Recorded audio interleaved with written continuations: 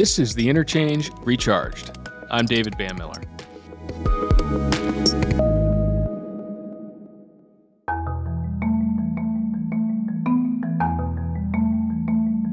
Back in May, I was joined on the show by two climate economists, Gernot Wagner and Bruce Usher, both from Columbia University.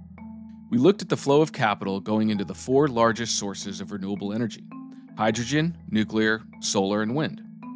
As we accelerate towards our net zero future, in 2050, total capital investment necessary to achieve the goal has been estimated at $275 trillion. Where's that coming from? When we spoke to Bruce a couple months ago, he had this to say. The investment's coming primarily from corporate and venture capital, so corporate VC and venture capital, because it is still very early stage, very relatively risky businesses. This is not the world of project finance yet. Today, we get another perspective on the financing for the energy transition. Serge Tisman is Managing Director and Global Head of Clean Energy Transition at Citi in New York. Is this $275 trillion figure feasible? Serge explains later in the show that it could be $270 trillion, but some have estimated it at 120 or 195. Total spectrum of what's going to happen by 2050 is, there are various estimates. I think some estimate it at 270 trillion, some at 120, 195. I think in the end of the day, we think this is probably a 5 trillion per year spend, and we need to get there as soon as we can. In a way, when you're getting to those numbers, the true figure is irrelevant. We're only at about 1.6 billion a year currently, when we need to be at more than 1,000 times that number. More, a lot more, needs to be done. On The Interchange today, we look at the key parts of the big climate policies, such as the IRA or REPowerEU, that are impacting financial institutions. What criteria are investors looking at as they aim to bolster the low-carbon economy, create jobs, and fund renewable projects? As you'll hear from Serge later on, it's no longer about debating whether the energy transition is needed or what the right goal is. It's about debating solutions that can be deployed at scale. So how do we get the money to the right places? Let's find out.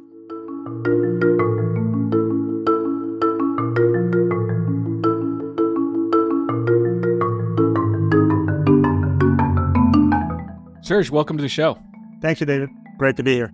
So broadly speaking, before we kind of get into any kind of granular detail, but the energy transition in general and kind of the investor sentiment out there right now, how do you feel the environment is? Are there any kind of key themes you could share with us? Sure. It's a great question that takes a slightly different answer depending when you ask it over the last couple of years. But I think the overall trend has been extraordinarily positive. And I would probably put in the category of moving from debating whether energy transition is needed or what is the right goal to really debating solutions that could be deployed at scale. And as I look at that, there is sort of a 10% on each side that are, if you will, discussing the systems we want, and the other 10% on the extreme end of the spectrum discussing the system we have, and then the 80% in the middle are actually talking about transitioning from A to B. In my mind, that has been the biggest change over the last 2 or 3 years, where the debate has moved in main conversations into that middle of how do we go from A to B versus debating what A should be or what the benefits or challenges of the system that we have today.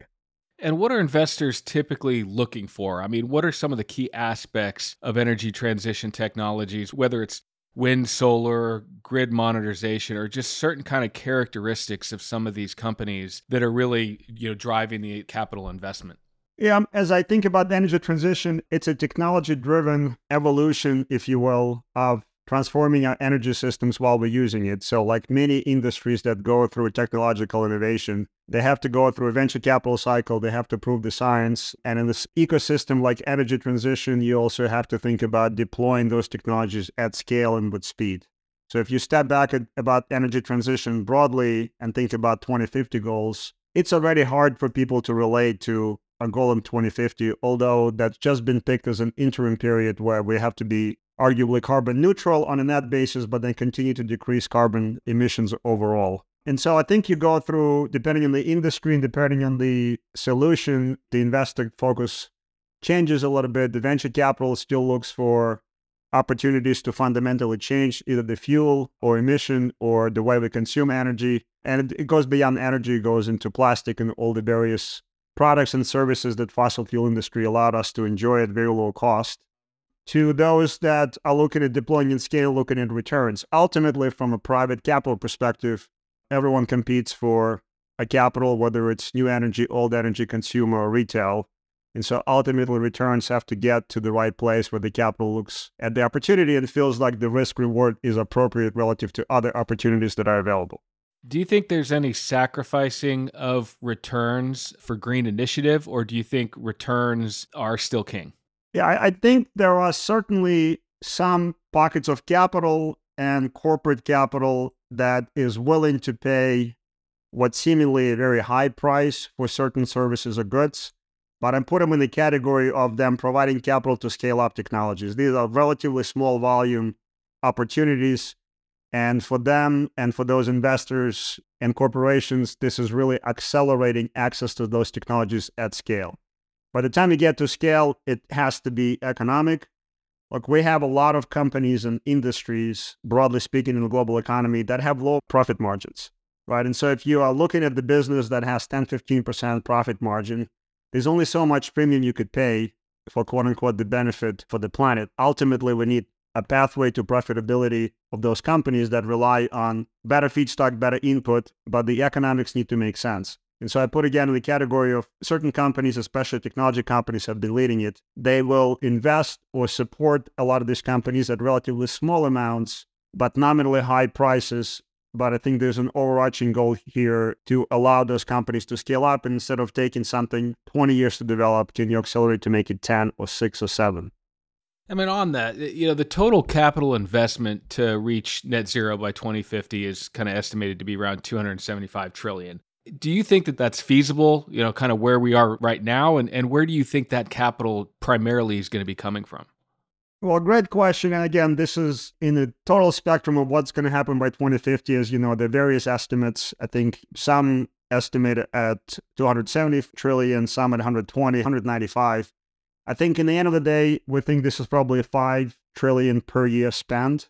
And we need to get there as soon as we can. According to EIA, we were at 1.6 or 1.7 billion this year. Bloomberg has slightly less number. WoodMac probably has a slightly different number. But the trend has been fairly consistent. The total clean energy spending around the world have been growing at a faster rate than fossil fuels. Now, we're not going to just magically change the system overnight, and we're going to need a long tail for fossil fuel to deliver energy that is dependable and affordable for quite some time. But I think the ratio of spending and capital will continue to tilt towards the clean energies, where between the capital deployed that has a great demand and the government support that is critical in enabling some of these technologies to scale up and produce lower costs and make the economic models possible, that ratio will continue to grow. So in some forecasts, the ratio is less about, or the forecast, I should say, is less about the amount, but what is the ratio of fossil fuel to non-fossil fuel? And we are probably at 1-to-1 or 1-to-1.5 today on a global basis, and that probably needs to go to 1-to-4 and at some point 1-to-10. Now, that can go one of two ways. If we quickly find ways to reduce emissions in fossil fuel, maybe we don't need to replace all the fuels. If we have some transformational technologies that could be deployed quickly and at scale, perhaps some of the capital will find, again, returns in some of those opportunities that are in a clean energy space versus the traditional energy space. So I think it's the question of how much capital and what energy systems we're going to develop and how we're going to transition from that A to B, the system we have today and the energy system we want to have in 2050 and beyond. Obviously, that takes a number of different pieces of the problem, right? You need the capital investment, you need consumer support, and then obviously you need regulatory and government support. So we've got the IRA that was passed and seems to be making an impact. What are your overall thoughts on the IRA and how it's been impacting capital investment in the energy transition? Well, it's been a great impact so far, although some of the guidance that needs to come out for implementation is still coming out of the IRS. The bill passed with quite a few interpretations that need to come out. You have seen a lot of announcements, both domestically and from international players, bringing supply chain into the U.S. market. In many ways, as you know, when the Germany in the past passed the law for or incentives for the solar and wind, there were really no incentives for local supply chain. And so most of the European companies went out of business, and most of the supply came from China because the economics, going back to the first point, if you could buy the same product cheaper, you're always going to get to that point. So there's quite a lot of incentives for both businesses that had questions about the economics longer term and those that need to have the government-enabled but private capital-led deployment. And I think that's the difference between U.S. government policies and European, for example, where U.S., broadly speaking, has this concept of private capital-led, government-enabled. Right? So government needs to enable, but private capital still need to build it, still needs to deploy it, and still needs to use the government capital in order to either get to bankability, where you can go to the regular banking business, bond business, and private and public capital, or to scale up opportunities that allow the cost to come down in line with some of the other cost learnings that we've seen in wind, solar, manufacturing broadly, and so forth. So it's been a great impact. We still have to see some of this capital being used. I guess as the tech cycle will come to next year, we'll see some of the first applications and usage. But it's been a great impact so far. And as you've seen, Europe has been very busy in trying to come up with the response that makes them competitive on some of the clean energy technologies that are looking at US, where, number one, the regulations oftentimes at the federal level and not, some state level, but it's not as complicated as the European Union, where you have EU regulation and then individual countries, and then it's very much supply oriented. So you could look at building facilities and producing products and services and getting the cost to be at the level where you can compete with the consumers of those products relative to fossil fuel or other alternatives. So it's been great to see, but it'll take us a couple of years to see full impact. But judging by announcements, it's certainly been recognized around the world as a very attractive place to invest in clean energy technologies and products and services. In being in a inflationary environment right now, the Fed's recently signaled a pause or intend to pause on the rate side, but obviously that's got to impact the investment and the growth in the energy transition. What are your thoughts on the overall impact of where we are in the rate environment and what would need to happen to help encourage further investment? I think clean energy in this particular case is no different than any other industry. Cost of capital went up. This applies to services and products and manufacturing across the entire global GDP. So this industry is no different. I think perhaps the risk appetite has changed a little bit, where in the past, sitting on cash was earning you no return. And now you can get on short-term basis or long-term basis, something higher. So the threshold for investment might have gone up in a little bit different way than the attitude was probably 18 months ago. But I don't think there's a specific impact on clean energy from the rate environment. Now, the industry overall certainly benefited from very low cost of capital over the last 3, 4, 5 years, where the capital was looking at returns and adjusting for the risk appetite. So that certainly has been an impact, but I don't believe the rates per se having necessarily a direct impact, broadly speaking. Now, there will be, certain products and services that will looking for 5% yield on certain renewable developments where you can get something close to that in treasuries. So that might adjust some of those capital flows. But broadly speaking, this is a multi-decade trend. It will take us many years and many decades to transform the energy systems and the ecosystems around them to something that provides lower emission overall. And people looking at it that way, the rates will be all kinds of levels between now and 2050. Have you seen any companies kind of starting to maybe delay growth plans for the reason maybe that they want to access long-term capital in the bond market, but given where rates are right now, that they're maybe holding out a little bit until rates come down a bit?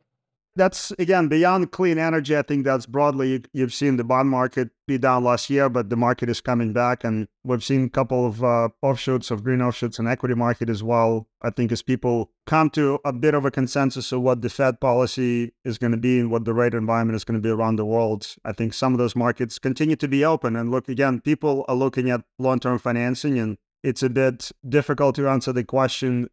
Certainly if you had the opportunity to raise money at higher rate versus low rate, you always take low rate. But at this point, you look at your needs on the balance sheet, your maturities, your capital needs, and you find the best way to finance projects. And again, in energy transition, these are multi-decade projects, right? These are not 2-year projects. These are projects that's supposed to, you're building facilities and infrastructure that will support your GDP around the world for the next couple of 50, 100 years, right?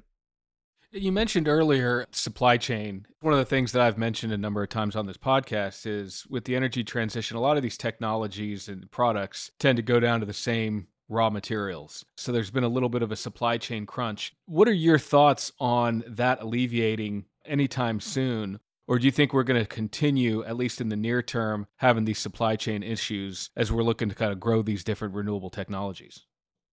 Great question. I think it's very important, especially if you start thinking about what this ecosystem looks like in 2040 and 50 and what the supply chain needs to be in place to produce either services or goods or continue to manufacture. And you can pick your subsegment on this. And I believe, like in many industries that kind of developed over the last 20, 30, 40 years, supply chain is being developed at the same time. This isn't new for this industry specifically. If you think about combined cycle power plant using natural gas, the first one was put in place, I think, in early 70s. Today it's 22, 23% of electricity. So it took us quite a bit of time to get to the same, to this level. Supply chain developed along the same way. Minerals, metals, and mining, recycle, and circular economy is certainly a key part of it. And there are good examples. If you look at the current batteries in cars, lead-acid batteries, there's no primary source in Europe. These are all fully circular businesses that are being collected, recycled, and metals are going back. You're seeing this trend being set up and encouraged by DOE and international governments on EV batteries and batteries from other devices. I think there is a big effort on the metals and mining broadly in a couple of categories, expanding the resources. So they're making the economics attractive and possible for resources that we know what they are, but the concentration, for example, is too low.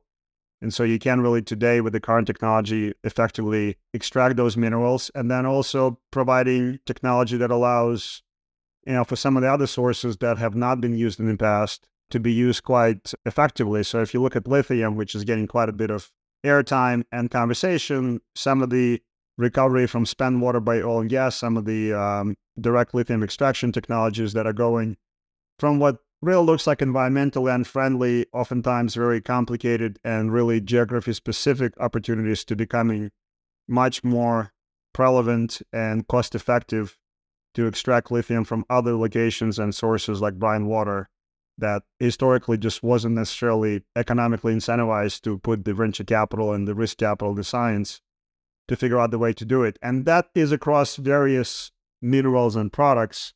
First, to set up the supply chain, and then, as you probably know, this has also been very commonly discussed in many of those minerals and supply chain on raw materials, whether the production or refining right now goes through China. And so you create quite a bit of dependency as you scale up. And so there's a big effort to diversify, putting aside incentives in various governments, but in general to diversify your sources. And you're right. We've actually talked to a number of technologies on this podcast that are investing in making it more cost efficient and quicker to develop the raw materials into whether it's battery storage, increased lithium production, you name it. Since kind of post-pandemic levels, we've seen an increase in investment in energy. It seems like both upstream and power and renewables has had an outsized portion of that. So while metals and mining is continuing to grow, it's at albeit a lower scale than power generation and upstream. Do you think we need to incentivize more investment into the metals and mining space, given the fact that we could have shortages of some of these rare minerals for the energy transition products, like I said, whether it be solar panels or battery storage? Incentives are certainly part of it, and we have some of those in the IRA, as you know, where some of the incentives are subject to supply chain and better recycling, better reprocessing, and some of the materials being produced locally or in the countries that are part of the free trade agreement or otherwise.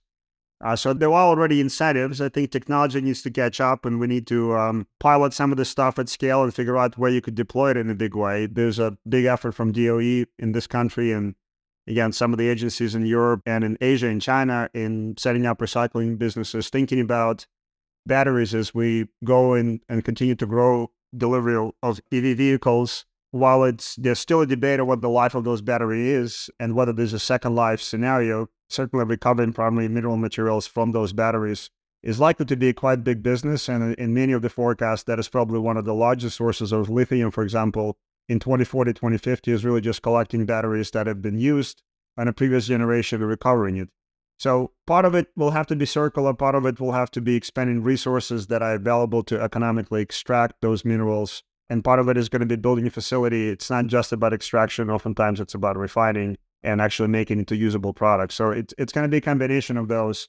So more incentives are good, but ultimately I still believe that all of these products have to get on a pathway to parity and provide ultimate products and services that are economically attractive to people and businesses that does not require a consistent green premium. That is in many ways what I think the role of the governments is in this ecosystem, is to allow people to build up and scale up businesses and perhaps allow for the initial high cost of production to be subsidized, but over time they need to get to a parity.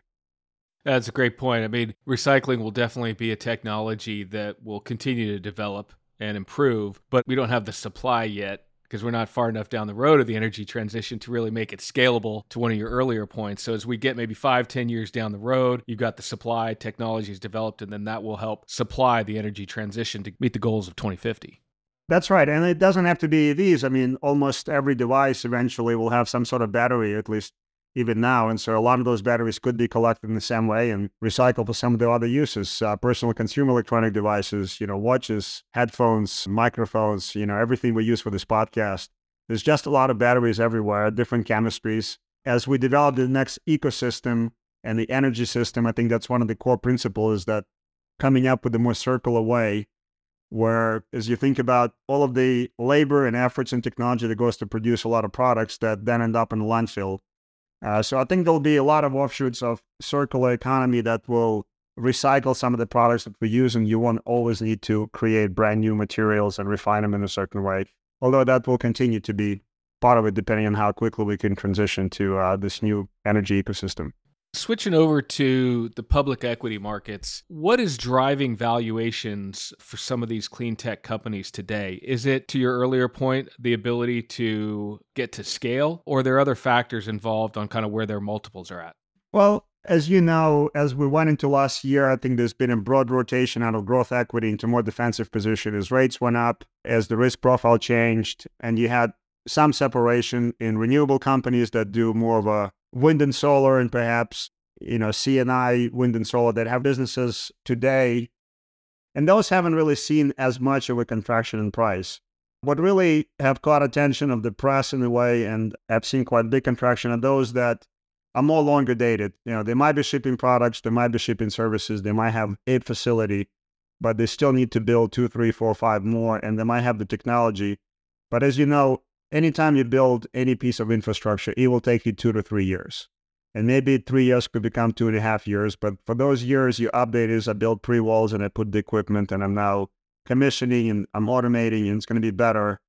And I think a lot of investors basically lighten their exposure by saying, this is great, but if the real inflection point is 2027 and 28, for the time being, where the mindset of the risk is off, I need to go to more defensive, dividend paying and more established plays, or even go to cash or other securities or private equity, where the argument for why I need to be in these types of equities today is a little bit tougher. Now, you also have a number of companies that are capital intensive, and those also became a little bit less in favor because the view has been that you're going to need to raise capital that, to your earlier point, is going to be more expensive now than it has been. And so we need to wait and reassess the risk as we understand what this new environment will do to the economics of projects. So I think it's been broadly in line with the high growth companies being out of favor. And we're seeing some offshoots of people coming back. And again, thematically, no one's really, in our conversation, thematically, people are not moving away from energy transition. I think the debate is not whether we should do it or not, but debate is visibility within a couple of years is a lot more important than it was before. The public investors specifically want to look at 18, 24 months at most. They want to see what the inflection points are. They want to see deployment of some of these and acceptance by customers. But there's not been any retractment or reduction, if you will, on the interest in energy transition. People still fundamentally believe that we are in a process of transitioning from the system we have to the system we all target. We can all debate the pace and how many unplanned twist and turn will take, but this is taking place, right? So just really a much more selective environment from the investor standpoint. Correct. I mean, we've talked to a couple of investors and we do a kind of a survey. And I think profitability, understanding when the business is profitable at the corporate level, not at unit economics, understanding unit economics, understanding how much capital you need, all of the typical things that you would expect investors to focus on, all of that just got a little more heightened.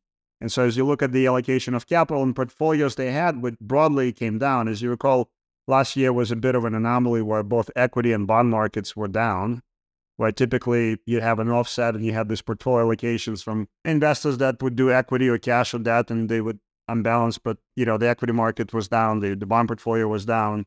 And so I think the allocation and the target for investment got a little bit more heightened in terms of where do I need to be now? And that applied to both private and public companies.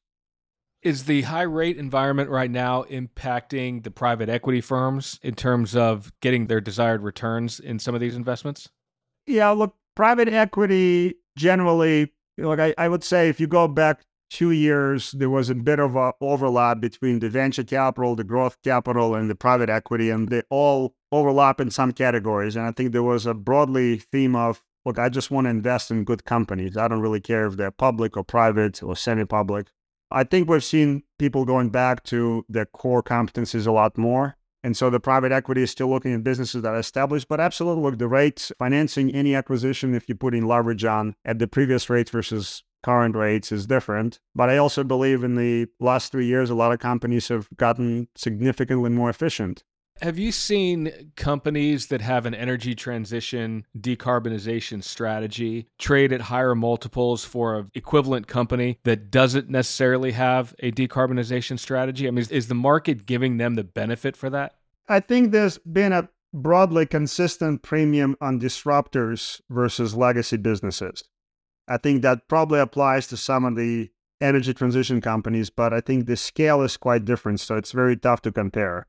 So, companies that are in C&I solar had businesses for many years and they're supplying to it and they're growing and, they traded a premium to more industrial companies.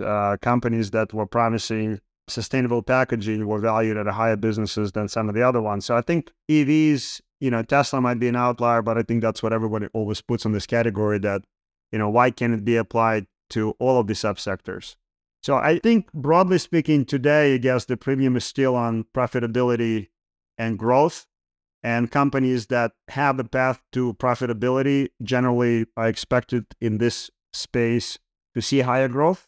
We have seen total spending globally grow at a faster rate than some of the legacy businesses. And that's driven by many factors. Look, all of the conversation the last 6 months have been around AI. That isn't free. Every time you make a search, it costs something. There's servers everywhere. They need power. They need power that's base load consistent. They want it to be green. There's only so much you could do with wind and solar. If we assume AI is going to take any role that people are forecasting, data centers could account for 20+% of worldwide electricity demand. That also encourages those companies and investors to find opportunities that will be able to build some clean electrons to support all of this demand in electricity from a single category that's unrelated necessarily to energy transition, right? This isn't replacing cars or fuels or planes. This is just the incremental demand. Then you add the demographic trends in terms of where we expect that population and what that population needs to have in terms of energy or access to water that requires energy or desalination, you pick it. There's quite a lot of very strong trends that will continue to drive companies that are able to prove their technology and scale it. Very importantly, it has to be at scale with some speed. Will continue to see quite attractive growth in their profile. One of the challenges that I've seen has been some conflicting interests in the lending space for energy transition companies. I mean, we talked about the IRA, so you've got some government incentives, but on the banking side, you've got banks that have come out with lending guidelines on, how much they want to put towards the industry, but banks are regulated. Right. So you've got the Office of the Comptroller of the Currency, the OCC, who regulates these banks from a loan risk standpoint. So a lot of these emerging companies have risk profiles that meet certain guidelines by the OCC where the banks have to allocate more capital or reserve more capital to lend to them. And, some banks I've talked to, they've had challenges being able to lend to these companies because of the OCC guidelines. I mean, is that a challenge that you're finding overall in the lending environment? And if so, what can you do to overcome that? Yeah, I'll stay away from details of regulators, but I think broadly speaking, a lot of early growth companies are just not and if you go back to, again, not to overuse the US example, but if you look at the policy out of DOE Loan Program Office, right, there's this concept of bankability. And you need to get to a point where you become a bankable business and a bankable industry. And that applies to any industry. Clean energy is not an exception or a separate rule. Every industry had to go through some evolution, some scale up, and oftentimes it was done without banks' participation. And then at some point, banks come into it. this industry has many, many segments that are still early in many cases for banks to support them with traditional loans, which is in part what DOE LPO is doing, right? Is getting them to bankability and, the different numbers that people use in terms of what that means. So I don't know if I would say it's a specific regulation where the risk appetite of the bank is inconsistent necessarily with what regulators are saying, but banks supposed to play a certain role and they need to lend money for projects they expect to be paid back, and that project needs to be a certain risk. And I would say in this broad energy transition, there is a very long and broad category of sectors that are building first-of-a-kind facility, whether it's manufacturing or production of any molecule or electron. And first-of-a-kind, by definition, will be more expensive and not as economic than the second-of-a-kind, and then this concept of nth-of-a-kind. And everybody has a definition of how many they need to build before you get to the same point as building a regular oil refinery. And this goes in the full broad spectrum of sometimes it's a brand new technology that just hasn't operated for many hours or at this scale. Sometimes people put together pieces of technology that have been tested in different configurations, but it hasn't been done this way. I think decarbonizing many processes could use technology and science that existed for many years, but it's never been done with the concept of managing carbon in the process. So you're redesigning things and you're putting them together in a way that banks or private capital will say, I understand the individual components, but I'd like to see all of it work together, and maybe all of it work together for 10,000 hours. And then by the time you build 2 or 3, you become a lot more bankable and eligible for some of those loans. Now, having said that, there is venture debt and there's other debt products that in some cases allow them to improve liquidity. But in many cases, I don't think it's necessarily regulators, and banks do make exception and they do have part of the capital that's available outside of those. But it's a relatively small capital. As you said, it requires additional capital to be held back. And like everything else in energy transition, things need to make economic sense. So I would say it's just the broad industry need to evolve into a more bankable state.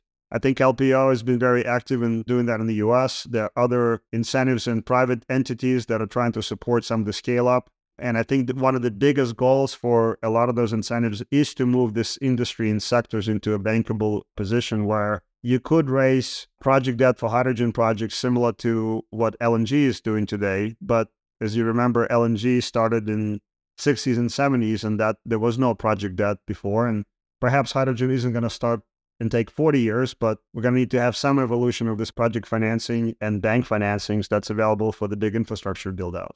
Now, there's a very strong interest in doing it. I can tell you, as you know, from various commitments and from net zero goals and just in general, but we just need to get to some of the evolution of new projects and new developments and continue to increase the financial services industry involvement at the right time to support the build out. Given we're in a technology-driven industry, right? I mean, we've got new technologies coming up that are new, better, more cost-effective. You would expect eventually the M&A market to be pretty hot, with people, larger companies, buying up these smaller ones or brand new technologies that can really be impactful. Do you anticipate an active M&A environment going forward in the energy transition? Absolutely. And I think it'll be within the energy transition and from the, I don't want to say traditional, but from outside of companies that are exclusively focused on this. I think it falls both in the category of technologies that people can deploy on a broader basis and projects and infrastructure that's being built by some of the entrepreneurs and private equity backed or private capital backed teams. But if you look at the technology in the early 90s, there were many, many companies that were pursuing different segments of the business that was just connected by the fact that the personal computer or mainframe was being used. And that evolved into very different segments today that are still captured by technology. So I look at energy transition in a similar way. There's many, many segments and subsegments that are focused primarily on reducing, abating, or substituting processes or infrastructure that reduces emission, right? We don't have an energy problem, we have an emission problem. So we don't have to replace all of the sources of energy, we need to address emission. There will be companies that will become quite large in many of those segments that will consolidate probably some of the technologies. There will be companies outside of segments today that will look at that as an opportunity. I would also say that as you look at some of the other industrial ecosystems Oftentimes they start with the technology solution or technology product, but over time they develop to a solution provider. And so if you think about any of those segments, in some categories you could be providing a certain type of storage, but over time presumably you're going to be less focused on the chemistry of the battery, but really what is the use case and can I provide the best storage solution that gives you the right duration, the right cost, the right physical properties, the right feedstock. And so I would imagine my expectation over time, there will be a series of these waves that people will consolidate into larger companies to get economies of scale or technology collaboration or integration of supply chain. The second point I would make is the technologies in clean energy have to be deployed. They all have to be deployed at scale. And I think it's very, very challenging for some of the early stage or smaller companies that are building 1 or 2 facilities to go to 100 countries. And so there'll need to be partnerships and evolution and perhaps at some point acquisitions by those companies that will deploy those technologies that are, synergistic with other products and services they provide today on a global scale. Yeah, we've talked to a number of emerging technology companies on this show that, given sometimes lack of ability to access the growth capital companies, they've joined partnerships with larger corporations. And that's where they have really been able to build to scale. So do you see that part of it also being a critical piece over the early stages of the energy transition to kind of help accelerate the scaling up of some of these technologies? Absolutely. We refer to it as the 3 S's: science, scale, and speed. And so a lot of the technology companies, by definition, focus on the science and perhaps the applicability of scale. But to do scale and speed, you're going to need large partners, or it's just going to take too long.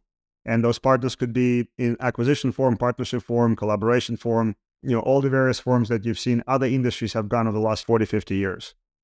So there's a lot of different technologies out there that people are talking a lot about. I mean, you've got the staples of wind, solar that have been around a while, but you've got hydrogen, you've got carbon capture, geothermal, a number of things that are emerging. Are there any that you're pretty excited about or you see as really making an impact over the next 5 years?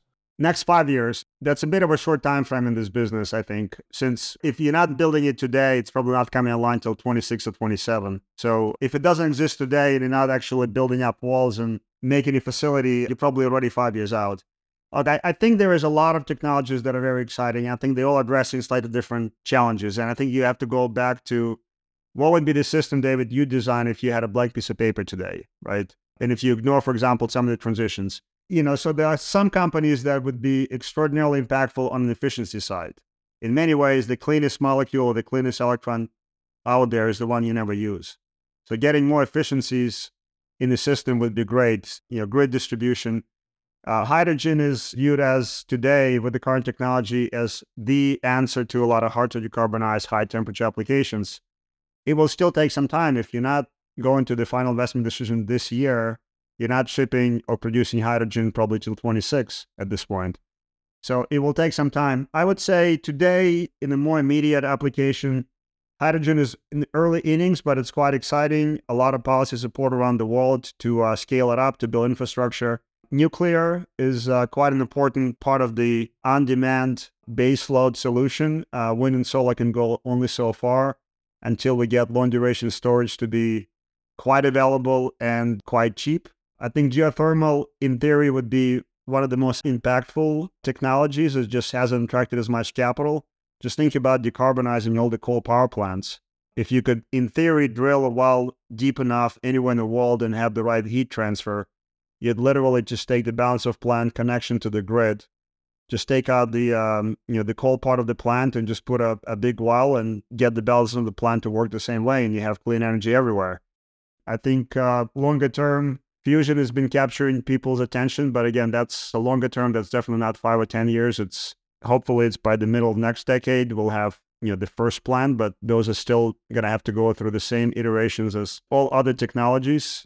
I think these are more on the infrastructure piece. I think EVs will continue to get better and better as densities go up and we get more charging infrastructure. So there's a lot of services that are probably more to enable current technologies. But I think that would be my categories. I think carbon capture is another one, although we'll have to see how that develops around the world. There'll certainly be a big push early on, and most of the forecast by 2050, you really can't get there without quite significant carbon capture and perhaps sequestration. In my personal mind, I'd rather see utilization of that carbon for other uses than just sequestering it in below ground. But there'll be a mix of both.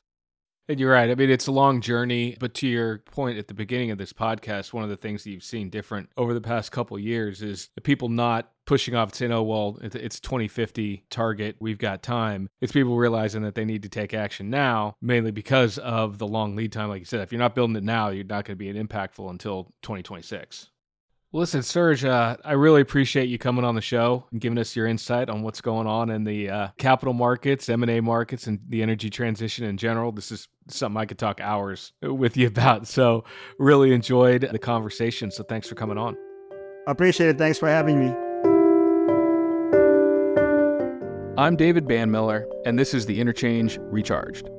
As always, we'd love to hear your thoughts and suggestions for topics we should look at on future episodes. You can find us on Twitter. We're @Interchange Show. See you next time.